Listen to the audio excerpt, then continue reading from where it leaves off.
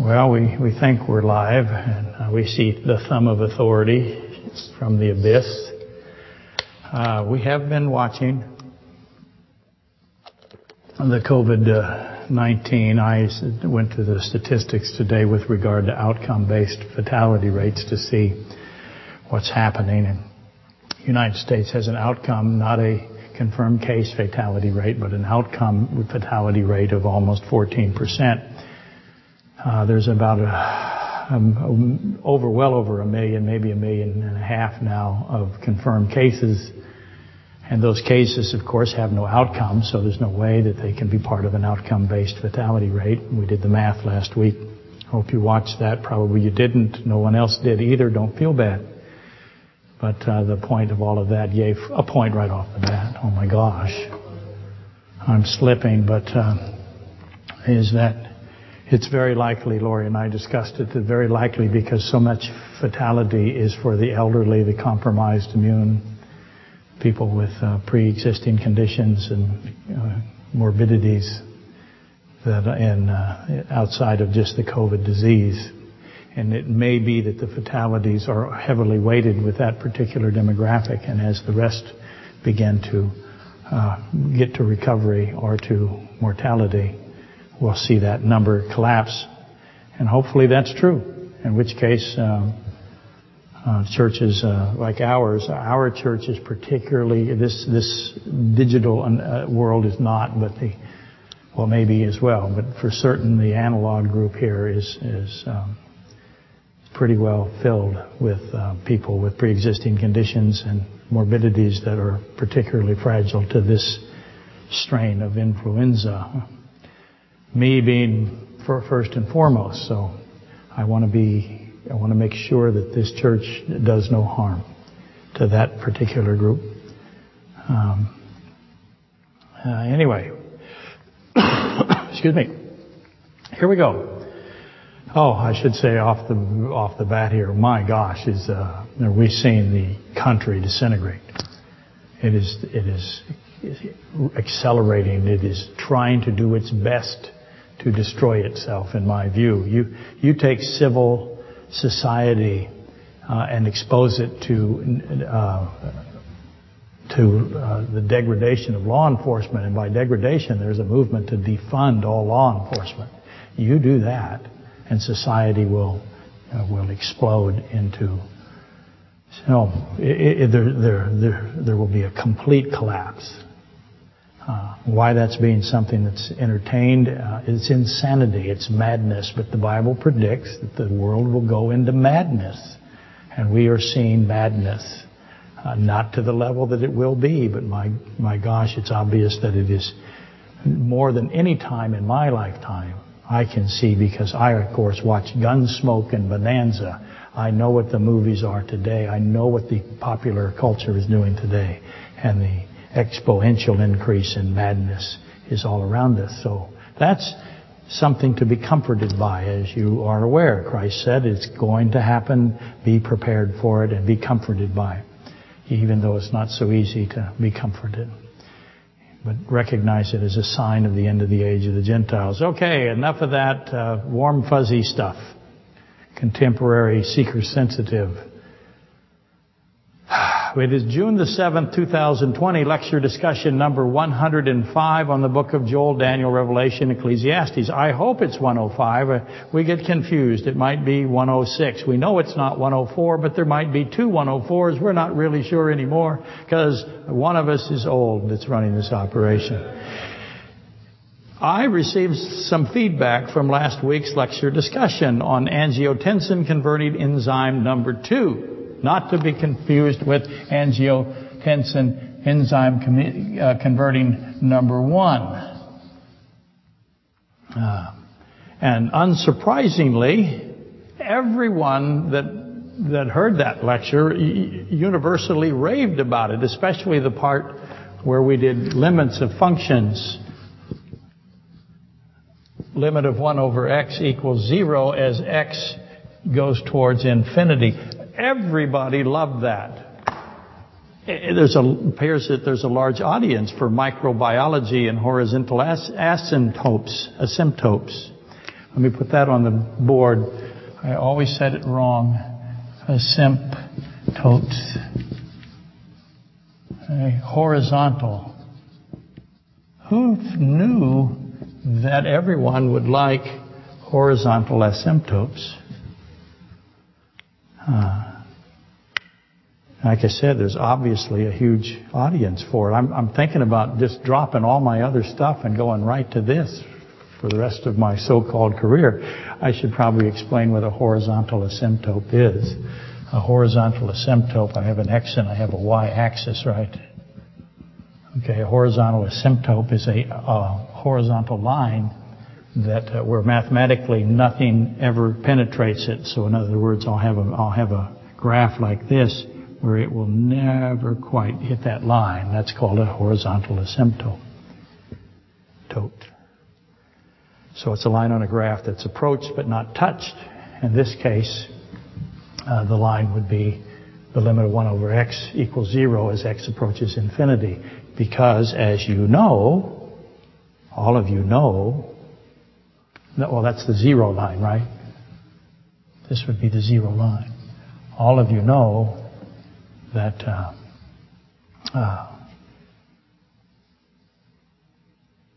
you cannot reach infinity.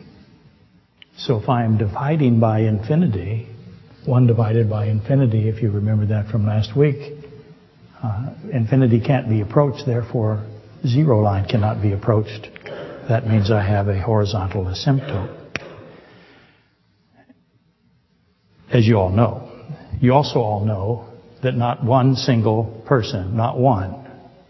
Everything I said up to this point was hopefulness. And so far, not one person has raved about either angiotensin converting enzyme number 2 or horizontal asymptotes. No one, none. Not one, as of yet. Though I will concede that lecture number 104 might be a horizontal asymptote. In other words, it's a lecture that approaches 0 people. No one liked it. It's a dead loser. But I hope you can gather that metaphor. I'm holding out for that one person somewhere. I'm pretty much begging now.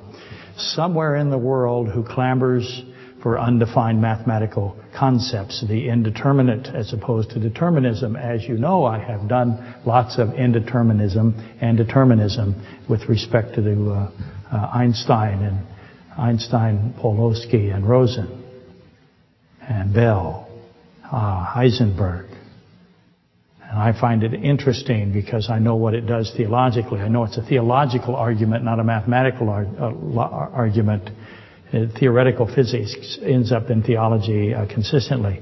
And for that one possible person, there are, and of course there's no 0 probability, so there is a possibility that there's one person out there, no matter how small, that also might be a horizontal asymptote. If you understood that, I've corrupted you now. Again, if you were to graph y equals 1 over x, let me get it a little bit more refined. If that's what you're trying to do, y equals 1 over x, as x goes towards infinity, you could never reach 0. Infinity cannot be reached by x, and thus y will never reach 0, the 0 line. And the 0 line, again, is a horizontal asymptote.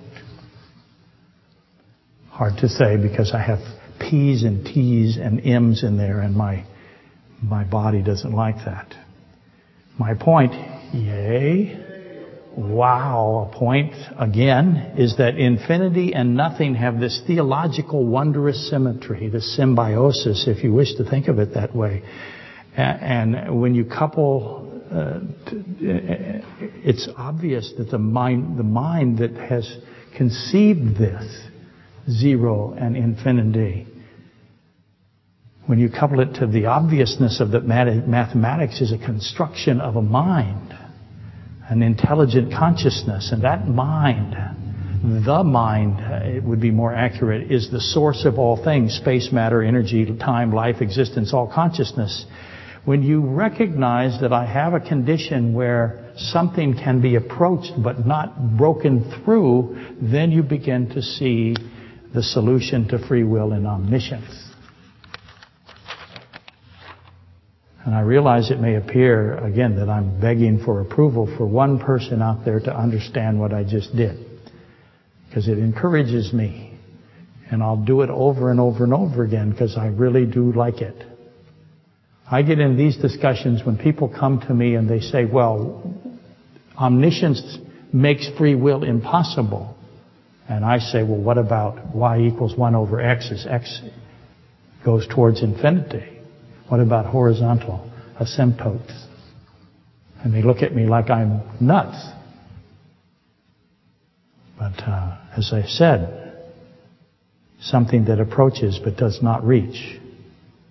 And it's in mathematics. So I just need that one person somewhere. Apparently, Cliffside is huge in the Bahamas. Is that true, Dave? I think so. Dave is asleep already. But there he is. Yep, snapped him back. Cliffside's huge in the Bahamas, right?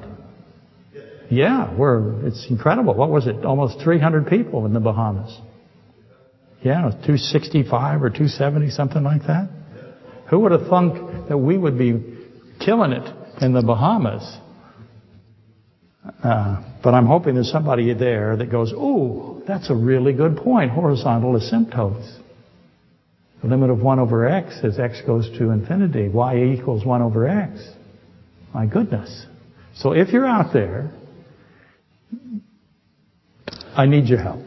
Because you'll be the only one. And I have to have one to keep going. Anyway,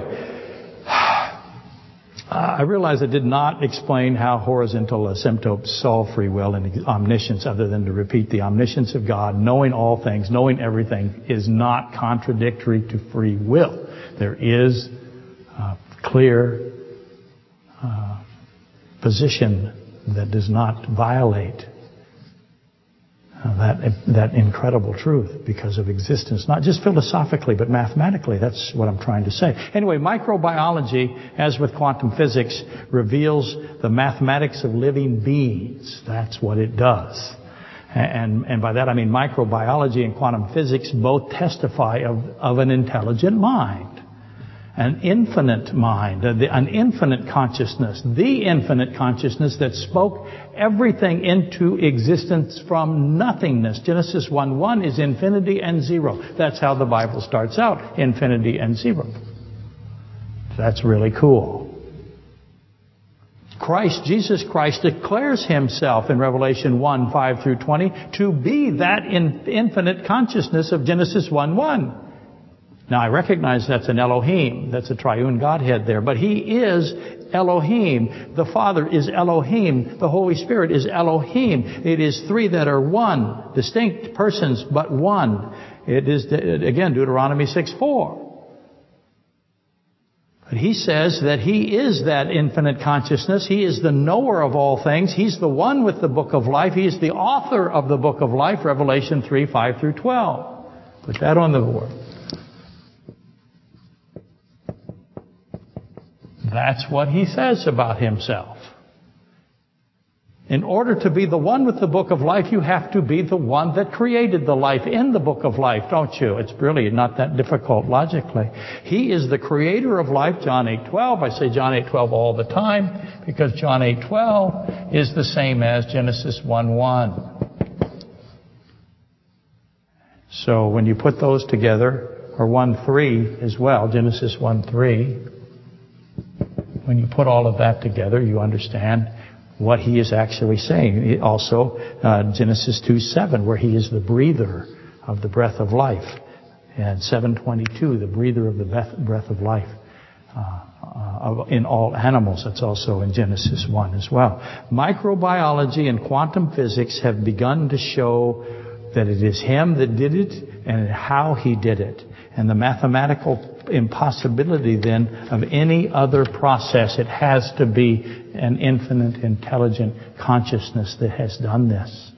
And microbiology and quantum physics both are looking at the microscopic world, and the scientific community is beginning to recognize, whoa. And all such explanations that are contrary to an infinite consciousness creating all matter, space, time, energy are absurd. They're mathematically ridiculous. They're impossible mathematically. We've always known that in the mathematical realm. It was known from the very beginning that there is no mathematical calculation that can accomplish a non-intelligent creation. Just the communicative interconnectivity of microbiology in a human being, much less any living animal, is just astonishing. It's irreducible complexity. And the only thing that explains it, to repeat myself, is an infinite mind. Mathematics precludes any other possibility. That's why I love mathematics. And that is why by we I mean me, we have ventured into angiotensin converting enzyme number 2 receptors, or what's really living cell replication ultimately. Okay? So I have such a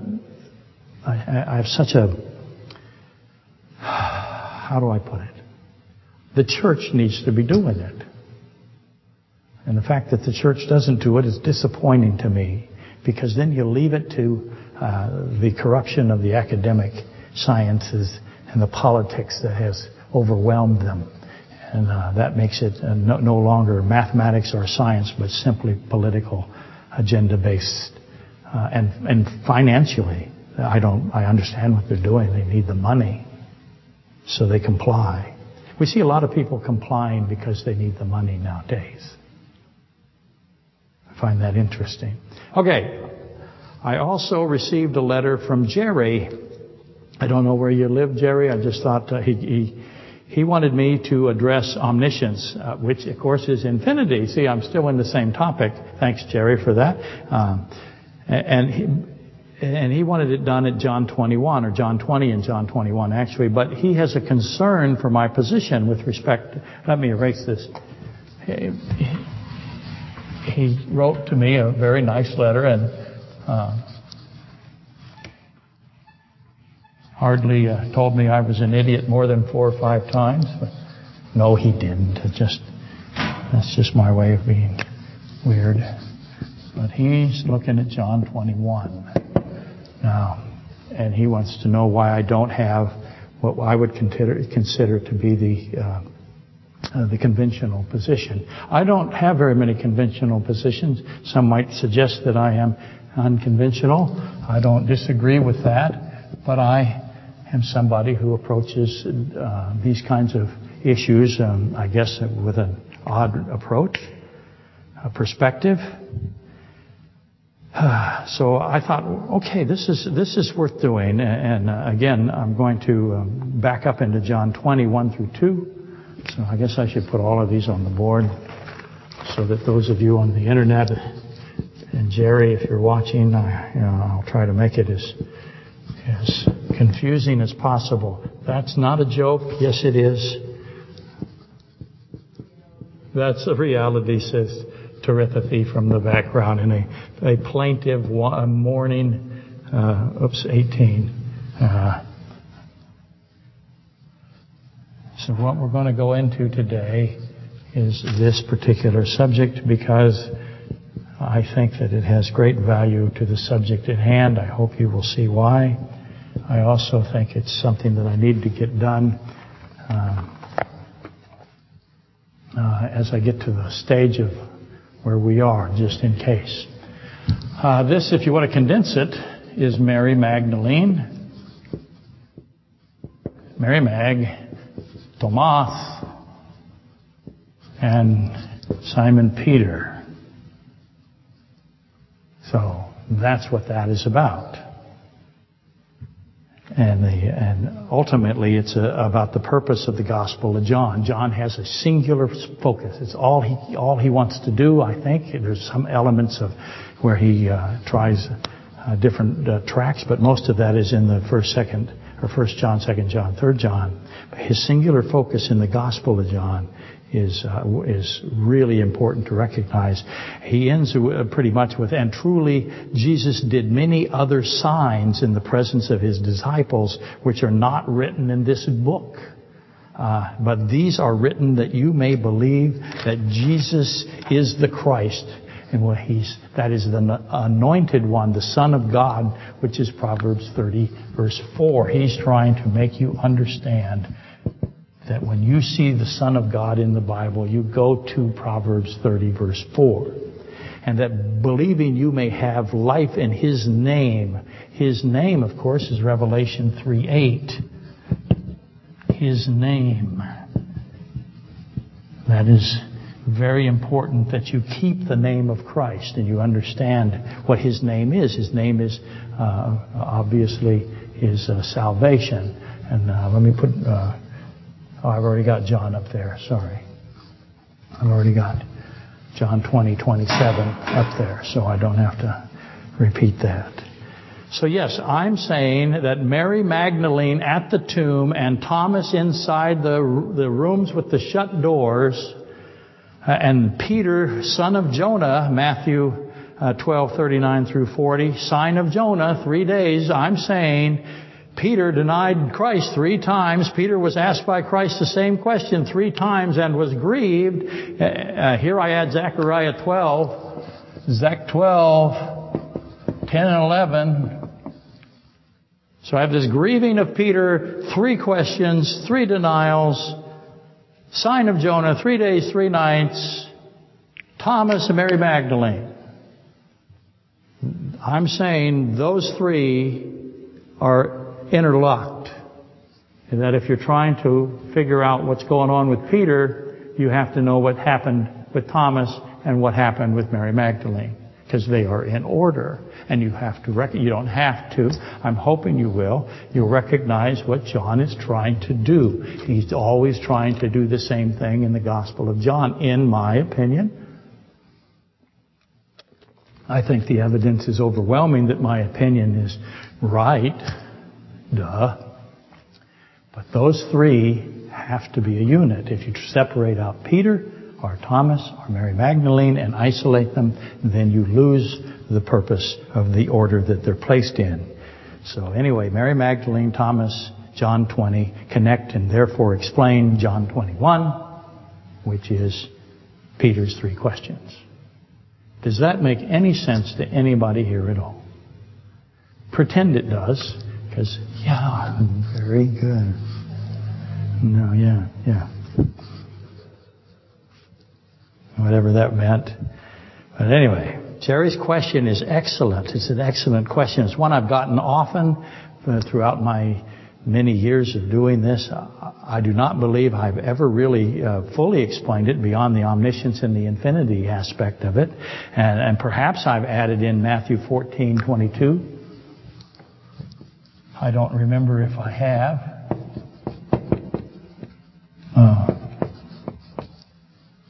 Perhaps I've done that.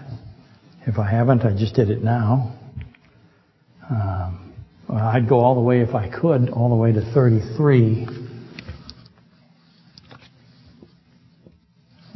And so I tried to remember. Usually I can tell by my notes if whether or not I've actually taught one particular thing or left it out. Because all my Bible, if you ever went through it, I have 2 of these, and they're all just completely filled with notes to myself to not be an idiot. And so I look at those and I say, did I do Matthew 14:22 through 33? And that, of course, is where what? That's where Peter is sinking beneath the waves, right? You remember that story. He decides he can walk on water because Christ tells him he can. He walks for a little while, then he gets a little bit afraid. And what does Christ do? He waits until Peter says something. What does Peter say? He says, Lord, save me. Cries out, Lord, save me. And as soon as Peter cries out, Lord, save me, Christ immediately, that's immediate. So, Lord, save, bing. So Christ moved very quickly. He stretched out His hand. He saves Israel. Peter. Israel, Peter, Israel, Peter. Peter, Israel. He saves them immediately as soon as they cry out to him. Zechariah 12:10-11. So I gave away the whole lecture right there. Anywho, Jerry would like me to explain why I don't accept the agapos and the phileus position. The conventional position, agapos and phileus. I have a little bit of a different view on that, and I don't. The standard explanation is overwhelming out there, and what this is essentially a classical Greek interpretation as opposed to a biblical Greek interpretation. It's important to know about the Hellenistic influence into Jerusalem or into the Jewish culture at this particular time, and so we ended up with a biblical Greek and classical Greek. The Bible is written in what is obviously called biblical Greek as opposed to classical Greek. I'll explain that more next week. I didn't have time to get it all done today. Let me see how I'm doing right now. Oh, wow. I am screaming along. I've only got 34, 5, maybe 50 pages to go to fix this particular thing. I prefer to focus on what the Apostle John focused on. Again, that's the absolute infinite Godhood of Christ. That's what I can see the arguments with the classical and the biblical Greek. I understand all of the... I know the seminaries make a fortune teaching people this stuff, and so I don't want to interfere with their financial viability. But I also say that the context... what the Apostle John is trying to accomplish becomes very important here. He is trying to present the absolute infinite Godhood of Christ. The us of Genesis 1:26. I can't put the us on there enough. The us, the Elohim. Genesis 1:1, Genesis 1:26, Genesis 3:22. That is what John is doing. And I see the triune nature, again, of God, Deuteronomy 6:4, as the intent of Christ. And the classical Greek language position is therefore unconvincing to me. The classical Greek is what I'll do them both here in a minute. But the classical Greek position is what is the most popular today, and overwhelmingly so.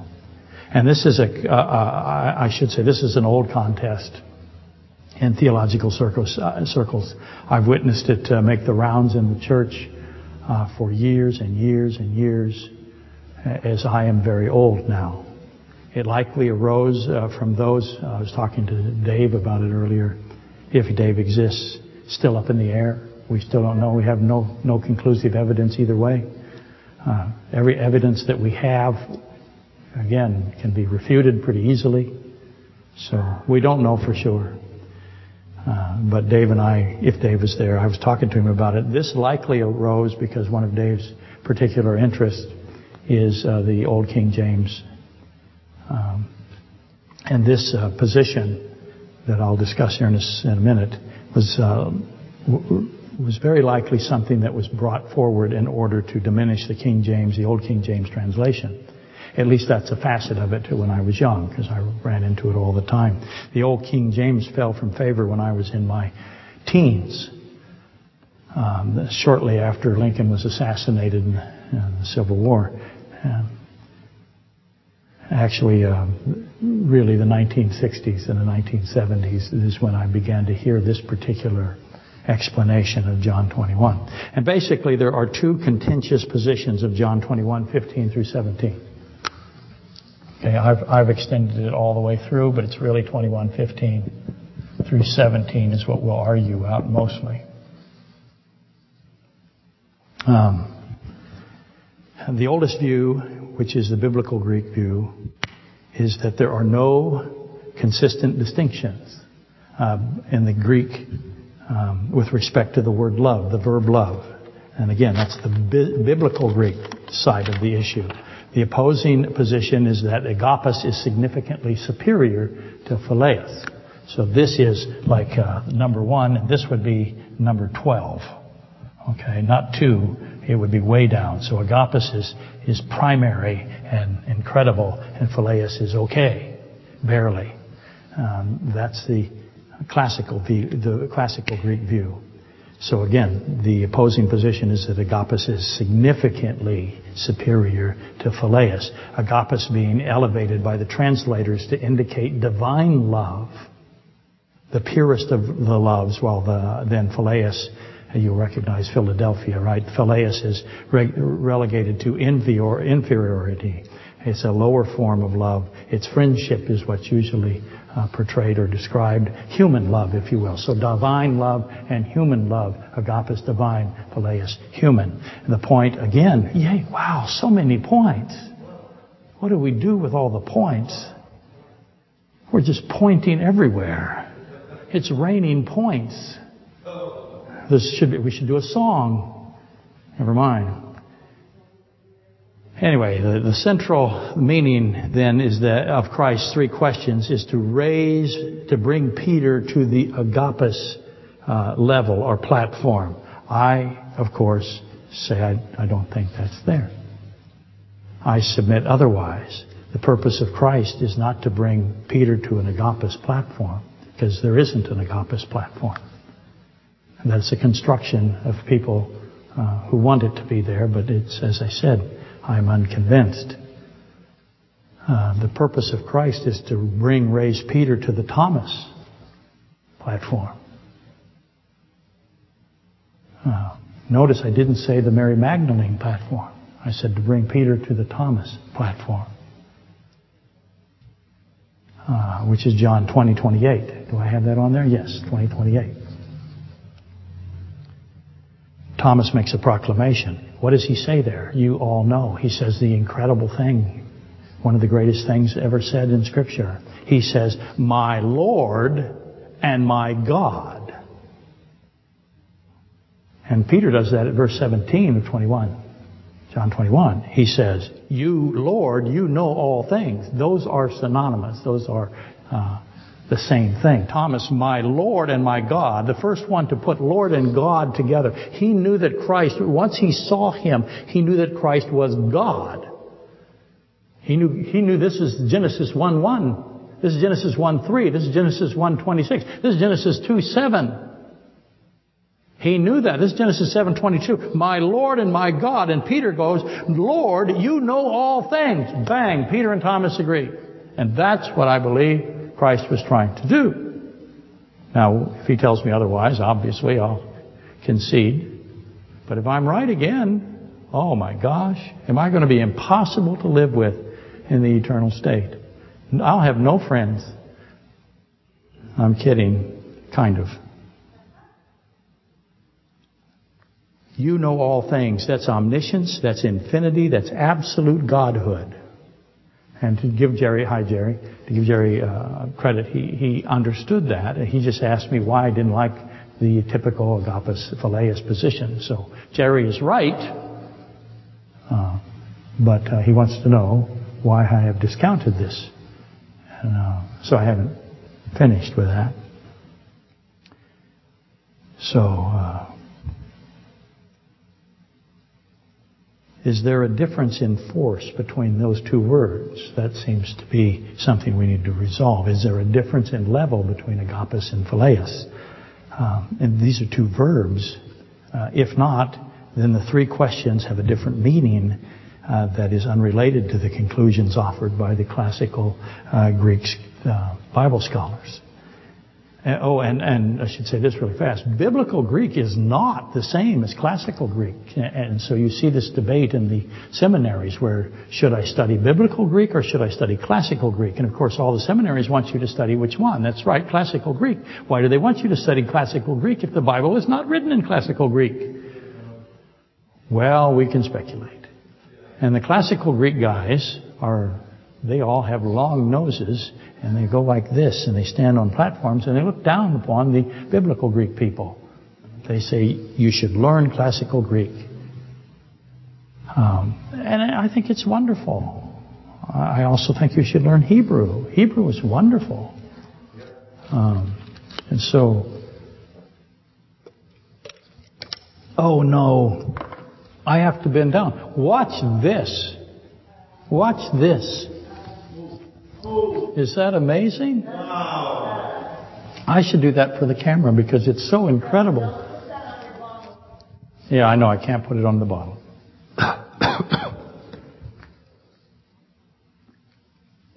Even though it landed the top side down. So, I will put it on the bottle when you're not looking. How's that? Okay. Because that's the same as not putting it on the Bible because I've removed your observation. Oh, the observation effect. Is there a difference in force, in level of these two verbs? And if not, then the three questions don't have the meaning of the classical Greek scholars. And even among those who subscribe to the view that agapes is a higher form, or they say agapes is a higher form than phileus, there's argument here as to the level and to the preference. In other words, they see divine love as a detached love. So they have the opinion that there's a difference between the words, but they actually think phileus is better. So there's an argument over which one is better. They say they're different. One of them is higher than the other, but they can't agree which one's the highest. That makes me a little bit concerned about the argument. They see human love as emotional, as a softer love, a simpler, more affectionate love. So Peter is wishing to be affectionate in a human way towards Christ. So that's a good thing. They see what Peter is doing is good. Where the other people say, no, Christ is trying to make agapes. He's trying to bring him up to a better love. They see his phileus is bad. I think every one of them are wrong. The only one that's right in this is, of course, me. Probably not. That's a joke, though lots of people will say, they say to me all the time, you are incredibly arrogant. No, not incredibly. Anyway. Needless to say, there's no consensus here, and though you will find otherwise, the classical Greek scholars are numerous and insistent. They prevail mostly, and so you find their view that agapes is divine love and phileus is human love, and human is inferior. And that's always the case. Human is inferior to divine. But probably we should read the passage now. I did all of that just to warm you up. So here we go. We're going to read 21:15. So when they had eaten breakfast, Jesus said to Simon Peter, Simon, son of Jonah. 3 days, 3 nights, sign of Jonah, Matthew 12. Do you love me more than these? And he says, agapes, there. He said to him, Peter says to him, yes, Lord. You know. Who's these? Who's the these? You got choices. Is it the other disciples? Could be. Could be the fish. Which one? You pick a position. Fish or the other disciples? I can argue either one. So bring a lunch. Do you love me, agapes, more than these? And he said to him, yes, Lord, you know that I love you, phileus. He said to him again, Christ says to him again, a second time, Simon, son of Jonah, do you love me, agapes? And Peter said to Christ, yes, Lord, you know that I love you, phileus. He said to him, tend my sheep. I forgot feed my lambs, tend my sheep. I'm just skipping some of it because of this particular issue. He said to him a third time, 3 times. How many times is Peter going to be assigned this number? Pay attention. Again, rooster, sign of Jonah, 3 questions. Denials, if you prefer, over rooster. I just shorten it to rooster. Simon, son of Jonah, do you love me? And that is phileus. So Christ changes. Peter was grieved because he said to him the 3rd time, do you love me, phileus? And he said to him, Lord, you know all things. You know that I love you, phileus. So Peter is grieved. Did I spell grieved right? Is it E before I? I should look. I got it right. Yea, me. He's grieved. It is a mournfulness. Okay, there's a lot to work through. There's a lot here.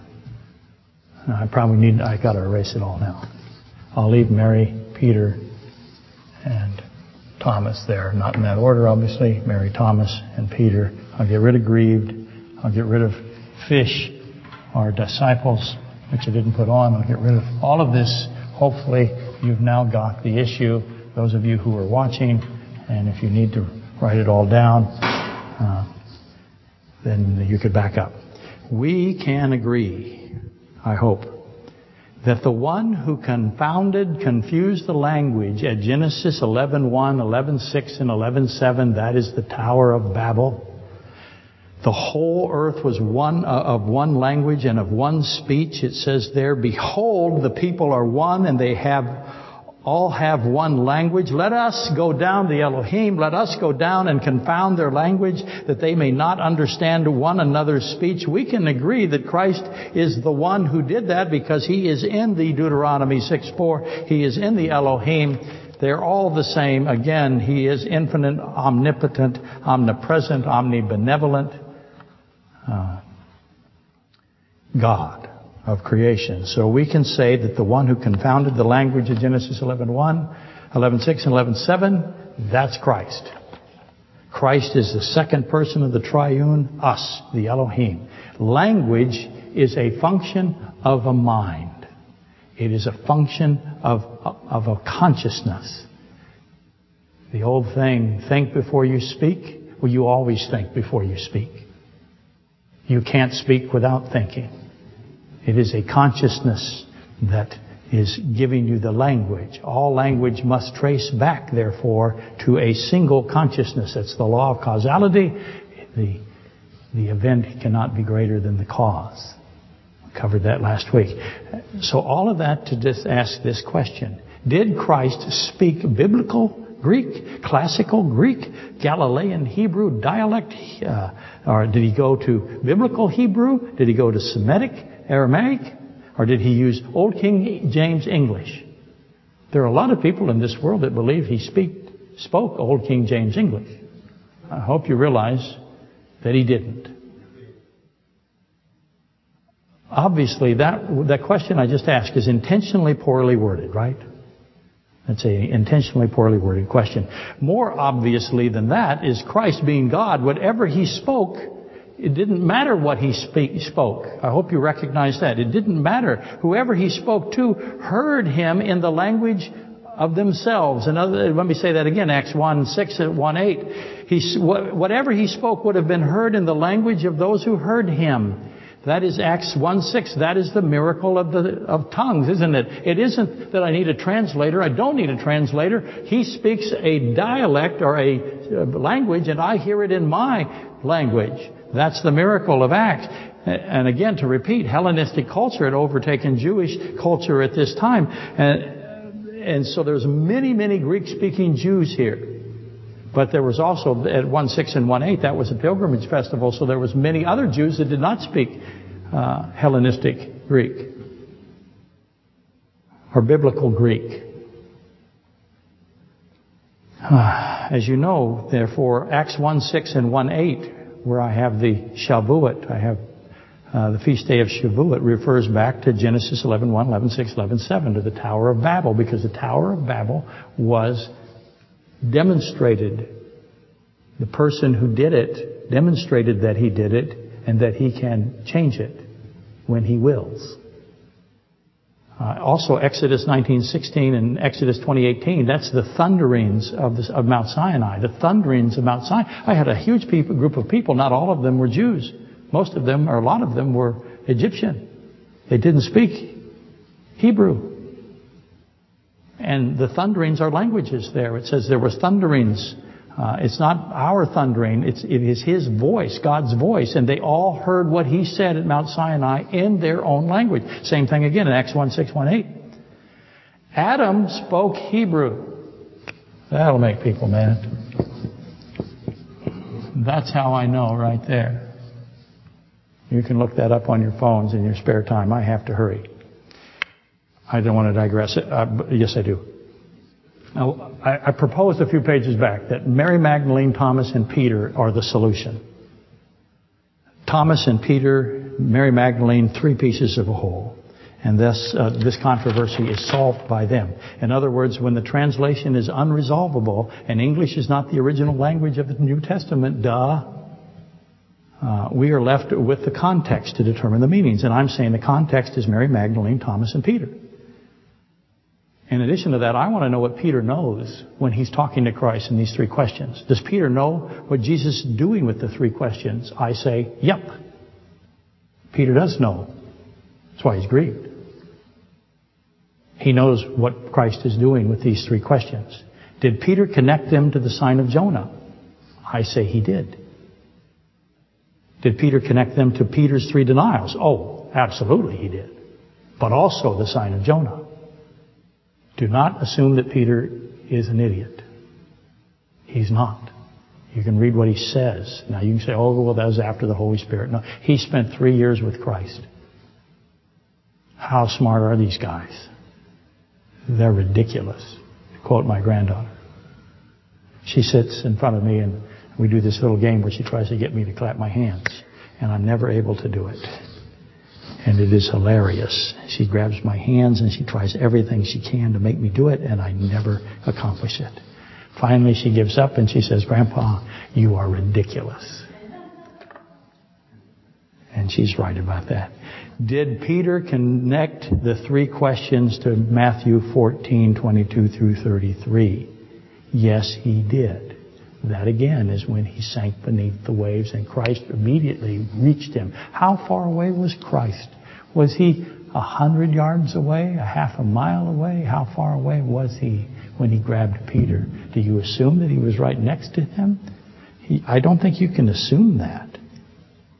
It's not so apparent when you look at John 21:7 and Matthew 14:30. You don't see that connection, but I hope that you do. Peter cries out, Lord, save me, and he is sinking. Immediately Christ stretches out, grabs it.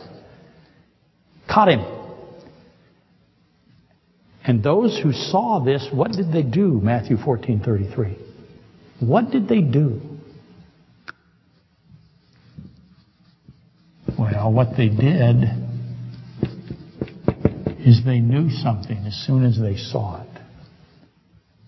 Truly, you are the Son of God, Proverbs 30, verse 4. They went right to Proverbs 30, verse 4. Exactly what John wants you to do all the time. He says, Son of God. Those who saw Christ catch Peter said, oh my gosh, this is God. Truly, you are the Son of God. Let's go about establishing the appearance of Christ to Mary Magdalene, because he appears to Mary Magdalene. And then he appears to Thomas. Then he asks Peter three questions. So the obvious question is, his first resurrection appearance, post-resurrection appearance, is to Mary Magdalene. Why? Why did he pick her? Is it just proximity? She's hanging around, so okay, I'll appear to her. He could appear to anybody, but he doesn't. He appears to her. Why? It's a woman named Mary. Why does he do that? His second is to the disciples inside the shut room. They're shut inside. Thomas is absent. And 7 days later, he appears to Thomas. And then he appears to the 7 disciples in the boat. He's on the seashore, right? And John proclaims immediately, that's God. And Peter is in the water again, fully clothed. He puts his clothes on, doesn't he, John 21:7, and jumps into the water. What's he thinking? Matthew 14:33. I guarantee you he's thinking Matthew 14:33. In my opinion, Peter had remembered Matthew 14:30. So how much had Peter figured out by the time of the three questions? How smart is Peter? If you think he's dumb, I think you're making a terrible error. What caused Peter to be grieved? Was it one question? Or was it all three questions? Again, Zechariah 12, I took it off the board, 10 through 11. Where all of Israel grieves and mourns for their rejected Matthew 12. They rejected Christ, Matthew 12:31. And that, of course, is the blasphemy of the Holy Spirit. It is a nation that rejects Christ as Messiah, as God, on the basis that He's actually Satan, and He's physically in front of them, that is the blasphemy of the Holy Spirit. That's the definition of it. It's the national sin of rejecting God Himself in the flesh on the basis that He is under the control of Satan. It's Matthew 12:24. Is Peter grieving over nuanced distinctions in two verbs? That's ultimately where we end up. Did Peter mourn because the questions were slightly different? Got to look here. Okay, I'm running into trouble. I should insert here, or did he grieve mourn because the three questions were exactly the same? I should insert here that the Greek Septuagint, agapos and phileus, are used interchangeably. Rut-row. John does it, in fact, in John 3:35.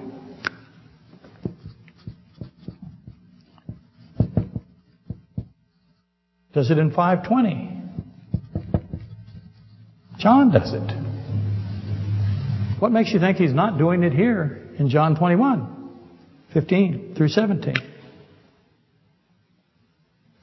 In John 3:35, it says the Father loves the Son, agapos. In John 5:20, the Father loves the Son, phileus. Absolutely interchangeable. Divine love is both agapos and phileus. Again, John 3:35, John 5:20.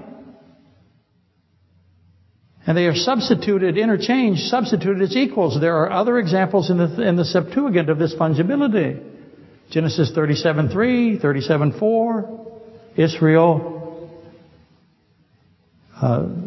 Israel loves Joseph. Loved Joseph, agapos, more than all his children.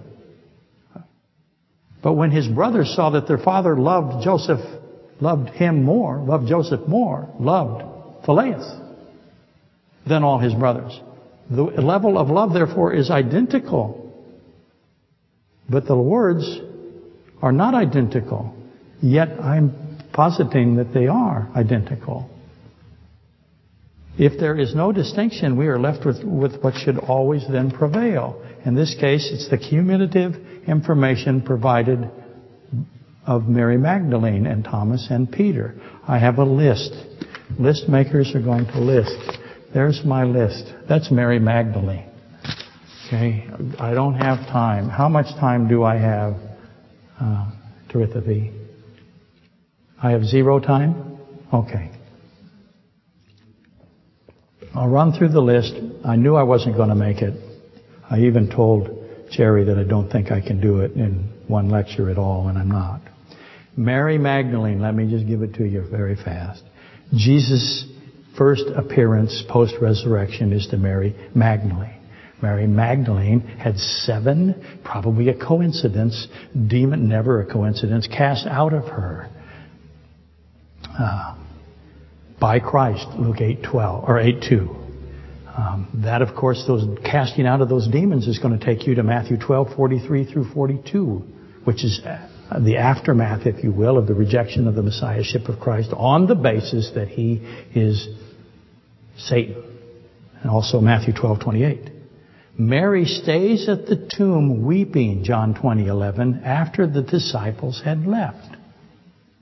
Why does she do that? She sees 2 angels in white.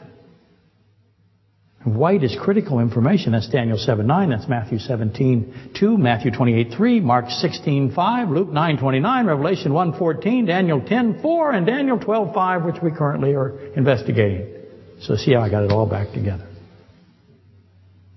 Jesus says to her, "Why are you weeping? Woman, why are you weeping?" Well, who does that remind you of? John 11:33. Why are you weeping, woman? And of course, she's groaning, right? She is grieving, John 20:15. Whom are you seeking? He asks her. And she did not know who he was. She did not know him. Let me repeat that. Mary Magdalene, the first one in line here that ties us to Peter, did not know who Christ was when He's talking to her. Did not know Him. Thought it was the gardener. Adam, Genesis 2:8. It's the second Adam, not the first Adam, but she thought it's a gardener. It even says so. He says finally her name, Mary, and she says back to him, what should she have said there? What would you expect her to say? She says, teacher. What is not teacher? God is not teacher. Matthew 28:2-7. See that verse. See what he looked like in Matthew 28:2-7. She looks at him and she goes, teacher. Look at Daniel 7, Daniel 10, Revelation 1:16-20. Look at what he looked like. Look at him on the Mount of Transfiguration, Matthew 17. She looks at this person and says, teacher. And he says back to her, do not touch me, do not cling to me. I have not yet ascended. I am ascending. I'm in the process of ascending. And again, he has to go to the real altar, the real temple, Holy of Holies, the one in heaven. The book of Hebrews will explain that to you. I am ascending, John 3:13. Proverbs 30 verse 4 again. Here we are. Numbers 21:9. Genesis 28:12. That's why we did the ladder a few weeks ago. He is in the process of ascending. He is the ladder. And we have at the end of this, I'll just stop Mary right now, right here. This is a recognition. She recognizes who he is. She knows it's Jesus, but she doesn't know who Jesus is. Does that make sense? I hope it does. But it's a recognition. It's a revealing. It's almost identical. It's one of the great recognitions, if you want to think of it that way. What's the one in the Old Testament? The Old Testament complement. That's right. It's Joseph, Genesis 45, 1-3, where he reveals and they recognize him, right? Okay. And that's a Mary Magdalene list and not even half of it. It's resolved. Once you've got it resolved, not an easy task, but it's necessary establishing the symbol that is Mary Magdalene. Who is she really? Well, she's Mary Magdalene. She's an actual literal woman who said and did everything that's recorded in Scripture. She really did do that. But she fits somewhere. She obviously, in my view, fits in this group. Who is that group? But she's revealing truth. And the Apostle John, again, whose singular purpose is to give extraordinary evidence as to the deity of Christ, the absolute infinity of Christ, in his gospel and in his book of Revelation especially, but see 1 John 5:6-8, it's amazing. He wants you to know about the triunity of Christ. John knows the importance of Mary Magdalene. That's why. And he also knows why Christ chose her. And that's why he put it in his gospel, because he's trying to make us understand who Christ truly is. Okay? So we're going to skip the part of the shut doors and where Christ breathes on the disciples. That's Genesis 2:7, isn't it? God in the flesh breathing onto the disciples. Genesis 2:7. Now it's really fast, the Thomas list. I'll cut it way short too. Thomas says this, I will not believe unless I see. Who says that today? What group? A woman is always either an ecclesiastical entity or it is a nation. I'm asking if Thomas is also an ecclesiastical entity or a nation. 7 days later, from when Thomas says that, Christ speaks to Thomas and says, touch me. Now, Mary can't touch him. Thomas can. So something happened in the interim. We've talked to that about, but a lot more than I've ever said. He says, look at my hands, reach your hand, put it into my side. That is Genesis 2:21. God reaches into the sella, not the rib. He pulls out of the side of Adam and builds Eve, who is, of course, in the Hebrew, there's her name. She is the church. That's what we see at the crucifixion with the spear, and out comes the living blood and the living water. Christ says, put your hand into my side, Genesis 2:21. The same process, except Thomas is in a different position, isn't he? Christ is still in the second Adam position. And he says, do not be unbelieving, but believing. And Thomas responds again, my Lord and my God. Note the contrast to Mary Magdalene, who said, my teacher and my gardener, or my gardener and my teacher.